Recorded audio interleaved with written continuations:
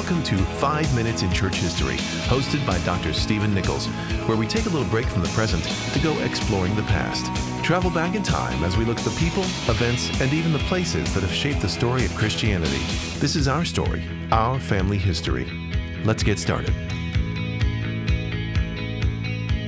Well, welcome back to another episode of 5 Minutes in Church History. Last week we were together. We had a friend of ours all the way from Lima, Peru, come and spend time with us, Pepe Mendoza, and you're back. Yes, thank you very much. It's good to have you back, and we're going to do something now for you. We're going to send you to a deserted island and just let you read and study.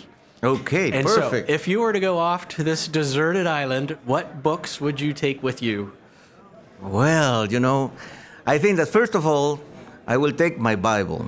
But not any Bible, my Bible. I think that the Bible that have my notes, my writing, my history, my testimony, I need my Bible first. We will certainly make sure you have your Bible with you. My Bible.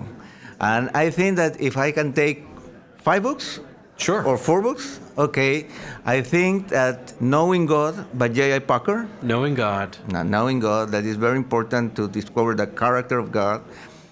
The Holiness of God, of R.C. Sproul, because there is a difference between knowing God and the holiness of God. Right. Because I think that knowing God showed me the character of God, the majesty of God, the character.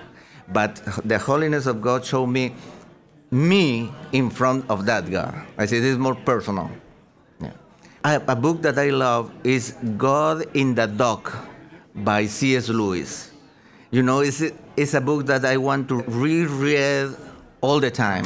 Now, we should probably explain, because I think when some folks, especially maybe kids who are listening to this, hear dock, they think, well, that's where a boat goes.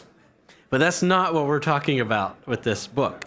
This is in a courtroom, the dock. Yes. So God is in the dock, he's on trial. Yeah, right, he's on trial, and he's trying to defend himself, or C.S. Lewis is trying to show, the reality of God. And I love that book. And that was one of the things that Lewis did so well and so eloquently. So I'm sensing a theme here, Pepe. We've got God in all 3 of your... Actually, we go back to the Bible. The Bible is God's book. So we've got God in all 4 of your books so far. So what's next? There is an old book, Elisha, but A.W. Pink. Yes. Yeah, this is a book that I read when I was young, very young, and impacted me, the character of the prophet, in the midst of a lot of rebellion and idolatry, and I think that it impacted me, and I think I want to be like Elijah in his character.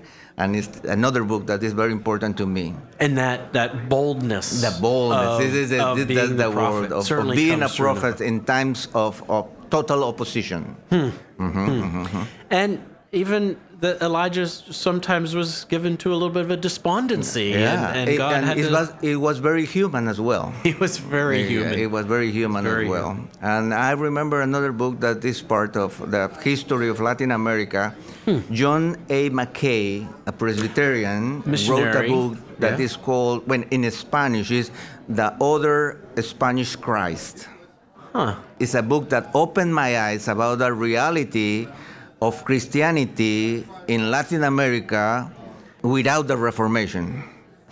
This is the Other Spanish Christ. It's John A. McKay. That I think that he was the president of Princeton University after he lived in Peru for many years. He was a missionary in Peru. Well, I think you've made a great selection. I think you will enjoy yourself on this island, and so we will send you off to your deserted island with your Bible. Thank you very much, with all my books. Books on God, and once you get off your island, we'll have to have you come back. Okay, and we will talk about it. 5 minutes. Well, we've been here actually at the Ligonier National Conference, and we've been spending a few moments with Pepe Mendoza, and grateful for your time with us as we've talked about these books and the influence they've had on you. I'm Steve Nichols, and thanks for listening to 5 Minutes in Church History. For more information or to listen to past episodes, please visit 5minutesinchurchhistory.com.